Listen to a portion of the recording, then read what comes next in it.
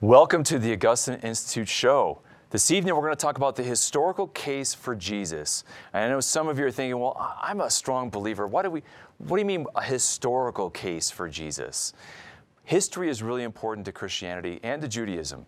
In fact, without history, we would simply be an idea. Christianity would be an idea. It would be kind of like Gnosticism, I guess, or a myth. But what makes history so important for Christianity is that Christianity is about what God has done in time. God enters into the world and into human history, and He has done amazing things. And so the idea of the gospel, the good news, it's about the good news about what God has done in our world to save our world. It's not simply good advice, it's good news about an event, and that's what we're going to explore tonight.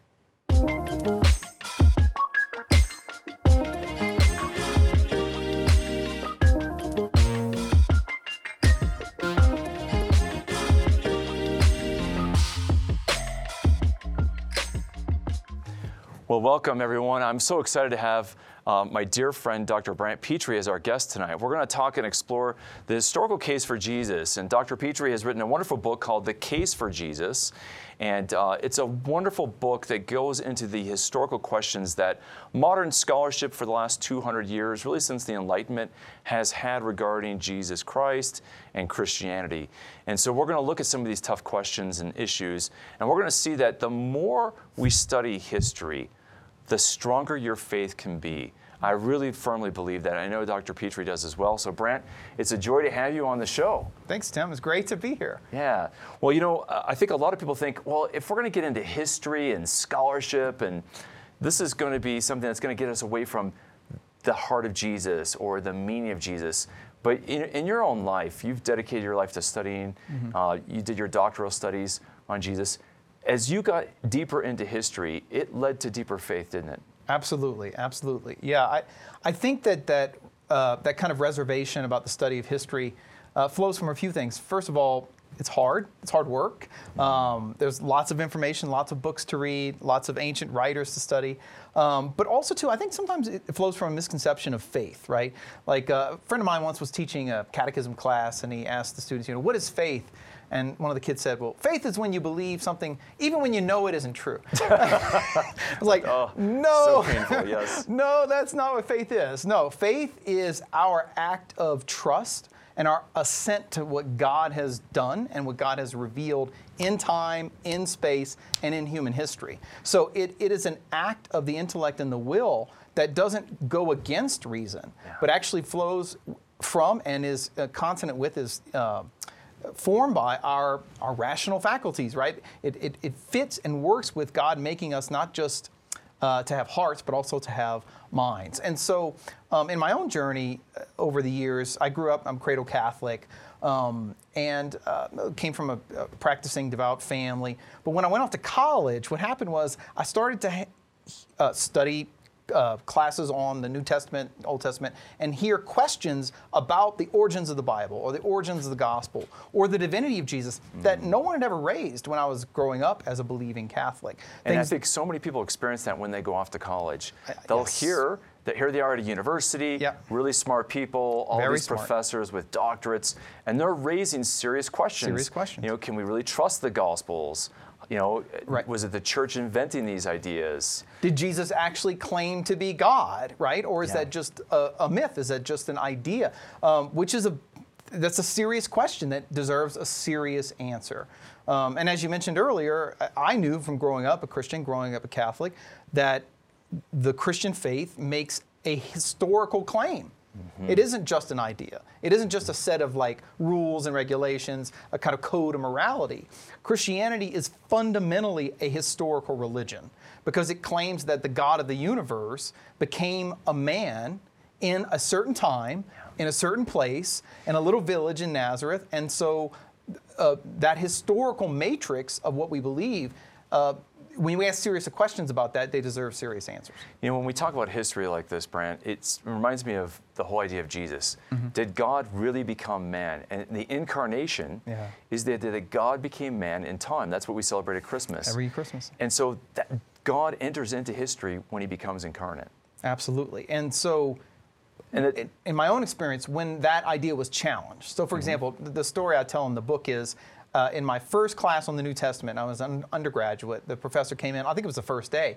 He said, I know what you believed all your life about the Gospels, the Gospel according to Matthew, Mark, Luke, and John. I know that's what it says in your Bibles, and that's what you hear at church. But I'm here to tell you that scholars today know that the Gospels were originally anonymous, and that none of them are written by eyewitnesses, and that we can't really know if what they say about Jesus, what he did and what he said, is actually historically true, or if it's just more mythological, more like folklore. And for me as a cradle Catholic, that really rocked me. Wow, it rocked my faith, because if Jesus didn't claim to be God, and if the Gospels aren't reliable, truthful accounts of what he said and he did, then why would I be a Catholic? Right, exactly. And we're going to get to the answer to that question in a minute. But I just want to invite everybody to join our conversation. We have these live shows that you can ask questions that we can field and have a dialogue with you. So please, text in your questions. Use our text line, which is 720-650-0100. So you can text in a question. Just let us know, if you're Linda from Phoenix or you're Mark from Ontario, Canada. Just put your name, where you're from, or what country. We have a lot of people from all over the world, so we love having you as part of the conversation. So please do that. Or you can also leave a comment in our comment section. You can put questions there on the Form platform. So if you're watching on Formed, you could type into the comment section and leave your questions. And so if you have any questions about history and Jesus, that maybe all the way back to your freshman year of college, maybe your college days, or you were watching the History Channel and somebody, maybe there was Bart Ehrman or somebody being interviewed, in one of these modern scholars who was skeptical and had those questions. Well, one of those skeptical questions people have, as you mentioned, Brant, is these Gospels were just anonymous and passed on. Yeah. And I love how you tackle that as one of the first topics of this book. Yeah. So why don't you give people the brief answer to that?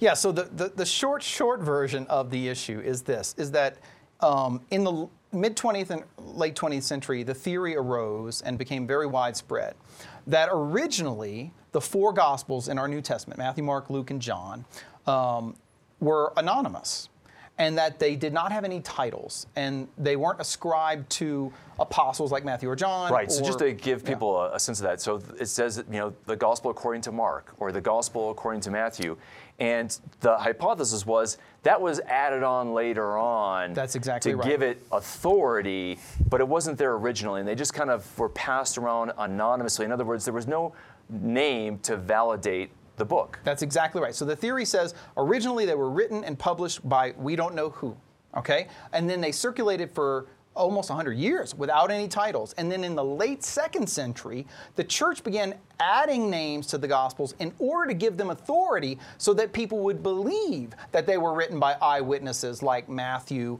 or John, who were both members of the 12. And that's really the rub, isn't it? Because if it wasn't done by people who had a name, you lose the eyewitness testimony, and then you lose the sense of credibility. That's exactly right. And proximity to the event, right? Because an eyewitness is going to be closer to the event than some anonymous person writing who knows where and who knows when. So when I went off to college and first encountered that idea that all of the Gospels were originally anonymous and the titles were only added later, I was just an undergraduate. I didn't know anything, so I just taking notes like Gospels originally anonymous, check, check. And I remember thinking, wow, that's a little odd. I hadn't heard that before. But over time, it was kind of like a crack. You ever get a crack in your windshield in your car? And it starts to grow. And yeah, so it starts off small, just a little doubt or a little uncertainty, and then it spreads throughout the whole windshield. And pretty soon you can't see, right? You can't see where you're going. And that's really what happened to me personally. Accepting that theory of the Gospels not being eyewitness testimony then raises the question, well, what in them is true and what isn't? And how do we really know what Jesus did and what Jesus said? And so it ushers you into a kind of skeptical attitude, which eventually led me to even wonder with a lot of scholars today, well, did Jesus actually ever even claim to be God? And that was really the question that hit me hard. That's a big one that I want to come back to in a minute. But I love your response to this because it's very simple. I mean, and it's very historical. Yep. The historical answer to the idea that these Gospels weren't anonymous, that they is what for people? It's to go and look at the manuscript, the actual evidence. manuscripts. Yeah. Okay, so right, even to this day, if you want to tell how do you know someone wrote a book? There's two ways to tell. what scholars call external evidence and internal evidence. So internal evidence is just look in the book and see who wrote it. Like my book says Brant Pitre wrote the book, right? So right. I'm on the first page, that's internal evidence.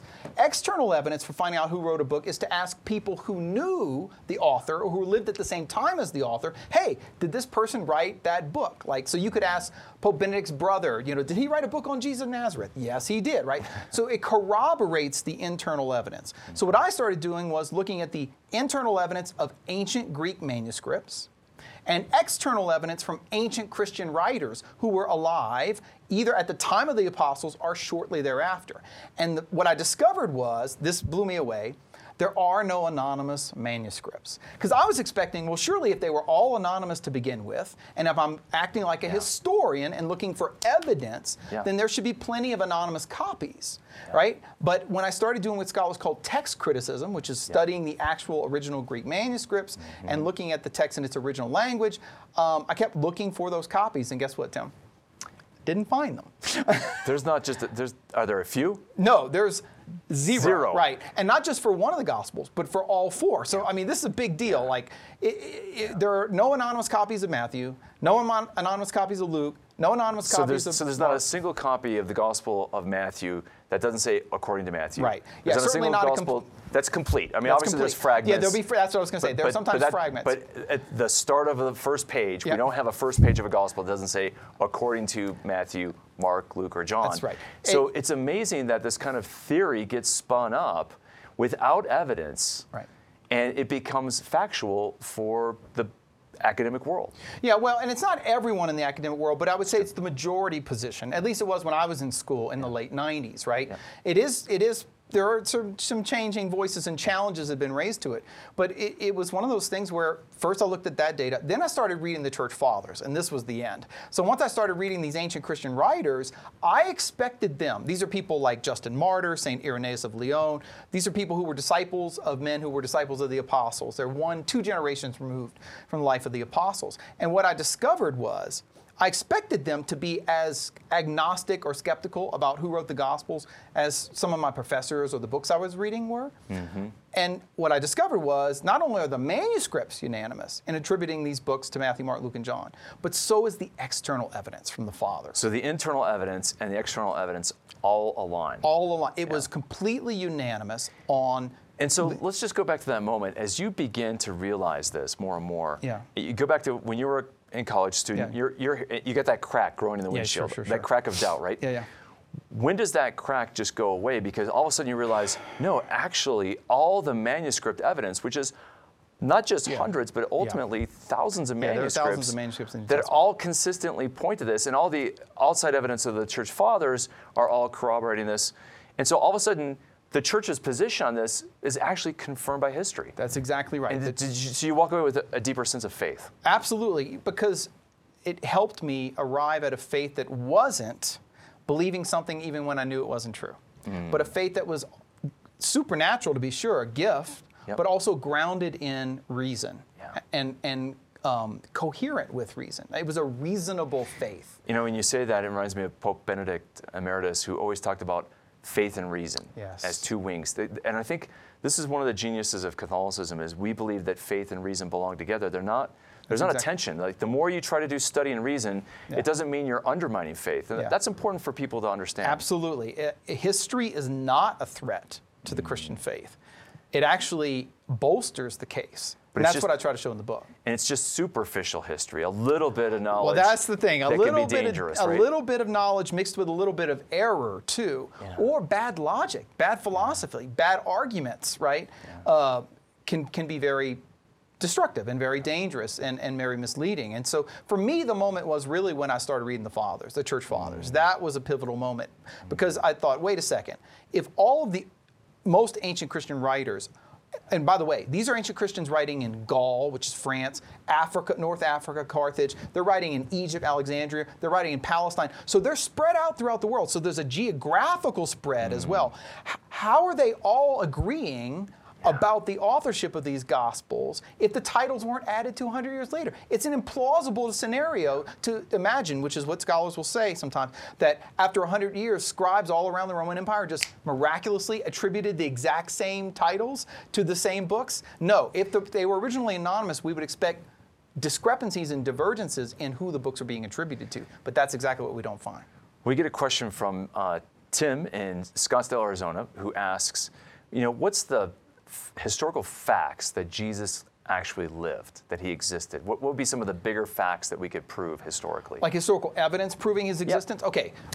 The first one would be the existence of the Gospels themselves. Yeah. Because what we have in the 4 Gospels is 4 ancient biographies written either by students of Jesus or by the disciples of his students. So Mark is a disciple of Peter, and Luke is a disciple of Paul, although Paul's once removed. But they're all written within the living memory of the historical figure in question, Jesus of Nazareth. That is better evidence we have for almost any other historical figure from that time period. Yeah. And I usually illustrate this to my students by an example. If you compare Alexander the Great, for example, right? Yeah. We have 4 or 5 biographies of Alexander the Great, whether it's in Plutarch's Lives or Suetonius' Lives of the Caesars, right?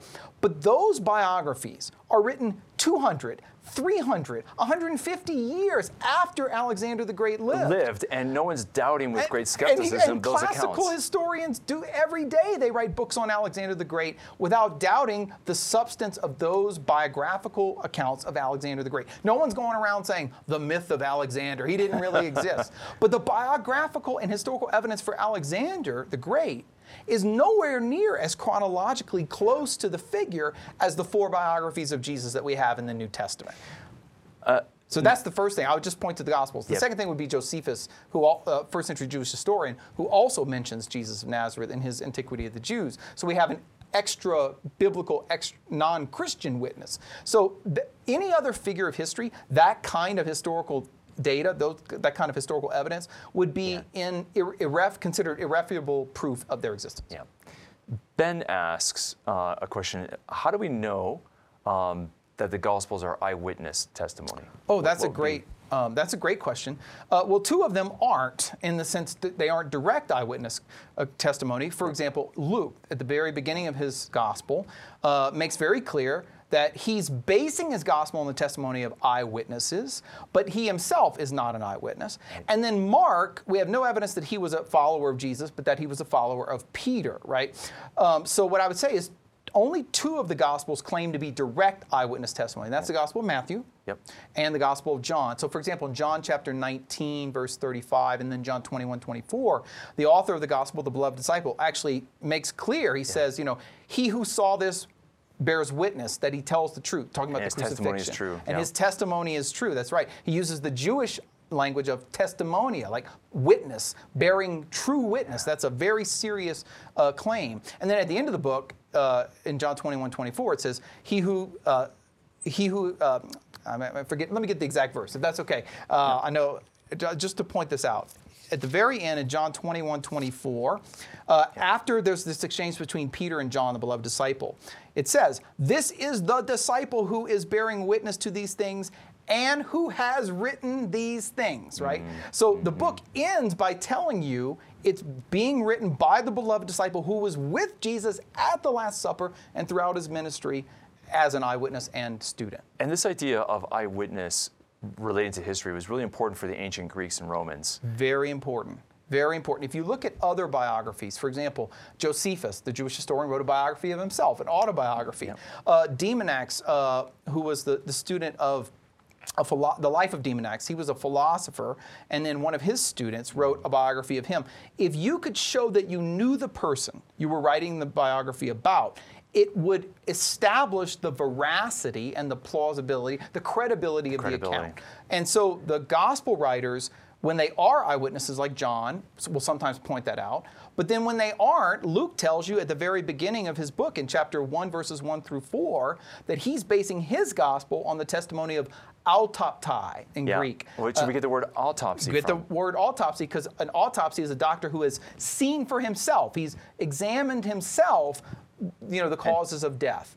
So that Greek word autoptai, Luke tells us, I'm not an eyewitness, but this gospel is based on eyewitness testimony. So Luke 1 and John 21 are two key places to show that the Gospels claim to be eyewitness testimony themselves. So important. Well, Anna asks a really good question. She says, we have the 4 Gospels, but sometimes the words of Jesus are different in different Gospels. Yeah, good. So good. does that, how do we know what he really said? Perfect. I like that question. Wonderful question, yeah, because we have to read the Gospels according to the standards of ancient biography. So on the one hand, they are biographies. There was an ancient Greek category known as a bios, a life of some famous figure. Yep. Usually be about a philosopher or a king, which of course Jesus is both, right? He's the great wise man, yep. He's the new Solomon, and he's the new David, right? Yep. But when it comes to how am I trying to put this out? I'm trying to think of how exactly to answer this. Well, let me put it this way. It's not like history has to be a tape recorder. Okay. So you don't have to have a tape recorder say this is exactly what he said. Now, he was an itinerant preacher, and so sometimes he's going to say maybe the Beatitudes one way, then he goes to another village, and he's going to give a shorter list because the weather's bad, the crowd's hungry. Sorry, my ball got lost in the weeds there. That's all right. No, this is important. No. Yeah, so there are 2 ways to explain the differences between the Gospels. The first is genre. Just remember that when ancient writers wrote biographies, they were not attempting, as a rule, to give what we would consider like a verbatim transcript. It's not like a court stenographer sitting there and typing down every word exactly. You can see this. The best example I would point her to is the accounts of the Last Supper. Because in the accounts of the Last Supper in Mark... That's good, because Betty had a question about that. Oh, good. So in Matthew 26, Mark 14, Luke 22, you got accounts of one event where Jesus speaks one time. And the words are not in the same order. They're not verbatim. They're not a verbatim transcript. But they give us the substance, this is so important, of what Jesus said. Right? And that's how ancient biographies were. They would attempt to give the substance of what a person said. Now, on some occasions, like the Last Supper, you're going to have slight differences, but the meaning's the same. On other occasions, you can explain the differences in the way you just said. When you've got an itinerant preacher going all around, Jesus isn't making up new material every time he goes to a new town. Comedians will know this, but also professors know this, right? You don't always start from scratch. And with different audiences, you'll use different words, you'll use different forms, sometimes longer, sometimes shorter, but the substance. And then you recycle and things. You recycle and things. Sometimes you recycle and say it differently. So what he says in one gospel, a saying, he might have actually said that in Capernaum, and then in Jerusalem, he might have changed the wording a little bit. That's exactly right, depending on who his audience is. Every good teacher will adapt his teaching to the audience. So those are just 2 ways. Pope Benedict actually mentions this in his book. He actually says we have to remember that although the Gospels aren't transcripts, they give us the substance of what Jesus said, and they tell us the truth, right? Because you or I, we could recount what happened in this interview. We could recount it tomorrow to 2 different people. Are we going to use the exact same words? Right. No, but that doesn't mean we're not telling the truth, right? We often summarize, recharacterize, use different words in human discourse, in oral discourse. That's just a natural thing. Would it be true, would this be correct, Brant, to say that, because people like to say, well, our idea of history is much different than the ancient idea of history. And so would it be correct to say, well, yes, maybe in terms of chronology, we're kind of with the order of what was said and what was done, right, but they cared that it actually was said and it was actually done. That's very important. So that's another one of those dangerous half-truths, right? So on the one hand, modern history and ancient history are very different. For example, we tend to aim for exactitude down to the precise day and minute. So if you read a biography of Abraham Lincoln, it'll be 1,000 pages, tell you exactly what minute he was born, because we have access to lots of data and details. Ancients tended to be more general and shorter in their biographies.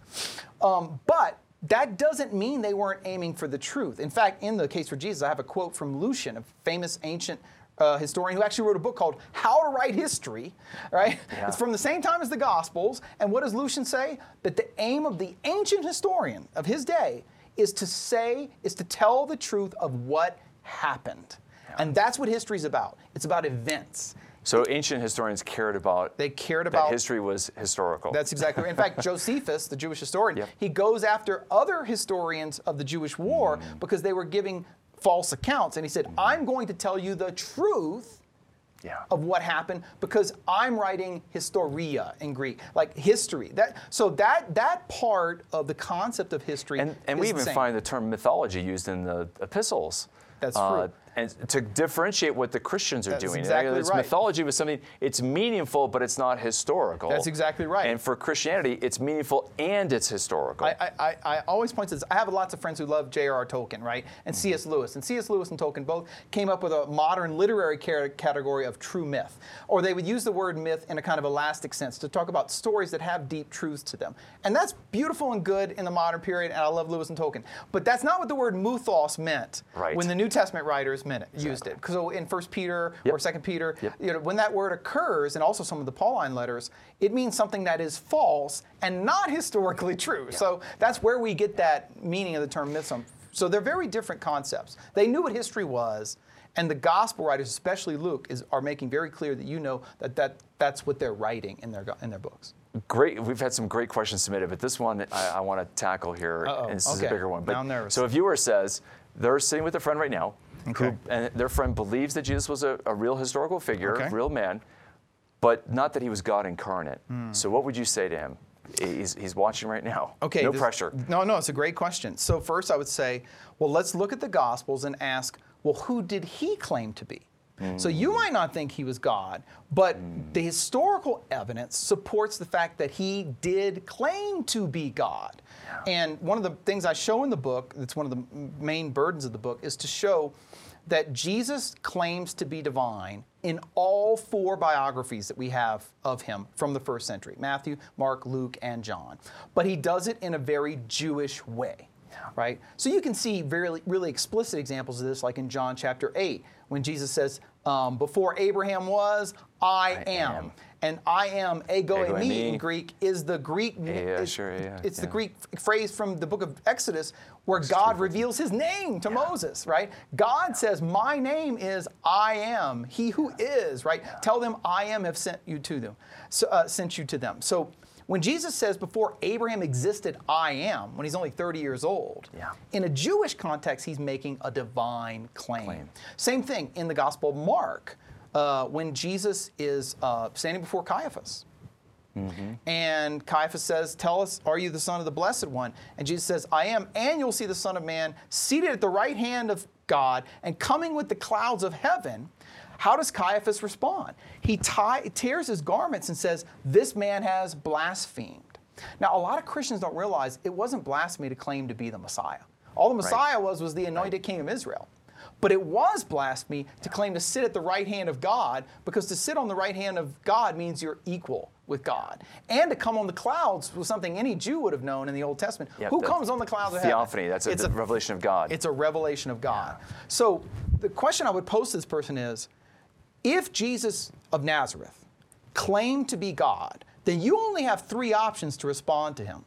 Either, number 1, he was a liar. In other words, he knew he wasn't God, but he claimed to be God. And if you read through the Gospels, Jesus does not come across as a liar, okay? Second is that he's a lunatic. In other words, he's somebody who thinks he's God, but he actually isn't God, okay? Yeah, and that's so inconsistent with the genius that we find in Jesus' teaching and deeds throughout, right? Jesus is not a madman, which, by the way, that's the highest possible madness you can have, to think that you're a deity when in fact you're just a man. And then the third option, this is all you have left, if he's not a liar, if you don't think Jesus is a liar, and you don't think he's a crazy man, if you don't think he's a lunatic, then the only option left is that he is the Lord. He is who he claimed to be. He didn't leave you any other options. You know, I just want to say, too, because I know we're running short on time here, is my favorite chapter of your book, Brant, is the case for Jesus' divinity that you have in here. Thanks. I thought it's a fabulous thing, because it's and I know you even say this is kind of the heart of the book when you get to that part. And so many people haven't heard that the historical Jesus actually claimed to be God. And that's a lot of confusion out there. I think also in episode 6, I think it was, in The Search, we interviewed you and talk about Jesus and talk about the case for Jesus a bit and his divinity. And so I recommend, we have The Search on Formed. Watch episode 6 of The Search. It's really compelling case for that. And I want to just recommend for everybody out there, and for this viewer who's debating the case for Jesus, I'm glad you're watching and discerning the case for Jesus. Pick up Brant's book, and what we want to do, I feel like this is such an important book. Anybody who wants to donate to the Augustine Institute today, whether join our Mission Circle, our monthly giving society, or a one-time donation, but if you join the Mission Circle, we'll send you a free copy of Brant's book, The Case for Jesus. I want to get this in the hands. And if you just simply want to buy it, we have it on Catholic.market. You can find it there, Catholic.market, The Case for Jesus. We also have a Lectio Bible study on form. So if you're like, this time has gone by too fast, you can watch the videos that we have. We have a whole set of videos of Dr. Pitre going through this, and I think 8 or 10 episodes. Yeah, 8 episodes. 8 episodes in detail. And we have a workbook for small groups to do a Bible study on the case for Jesus. So I hope you can join us for that and take advantage of that, because the more you understand history, the more your faith is going to grow stronger with deeper conviction, deeper confidence, and then you're going to have the competency to share the reasons for the faith. And so that's what's so important. So, Brant, thank you for joining us. It's my pleasure. Are we done already? We are done. I can't believe the time has gone by, but we're going to get you back on again soon. That would be great. And we want to thank everybody for joining us. And anybody who wants to join our Mission Circle, help us have these programs. We're deeply grateful for your support on the Mission Circle. For just $10 or more a month, you can become a Mission Circle partner with us. And we do a lot of special things, like have our professors, like Dr. Brant Pitre, who's one of our professors here at the Augusta Institute, speak directly to the Mission Circle members. So we'll have to set that up soon as well. So thank you so much for joining us, and may the Lord bless and keep you. You can watch this show in video format by visiting formed.org.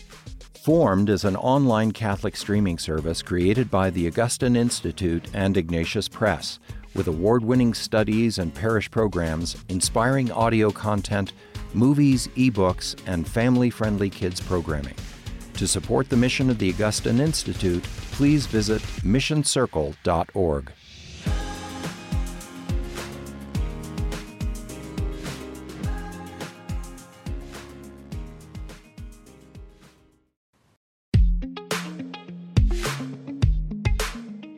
You can watch this show in video format by visiting formed.org.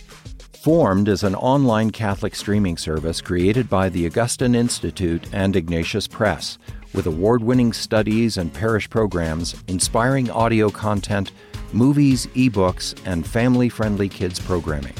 To support the mission of the Augustine Institute, please visit missioncircle.org.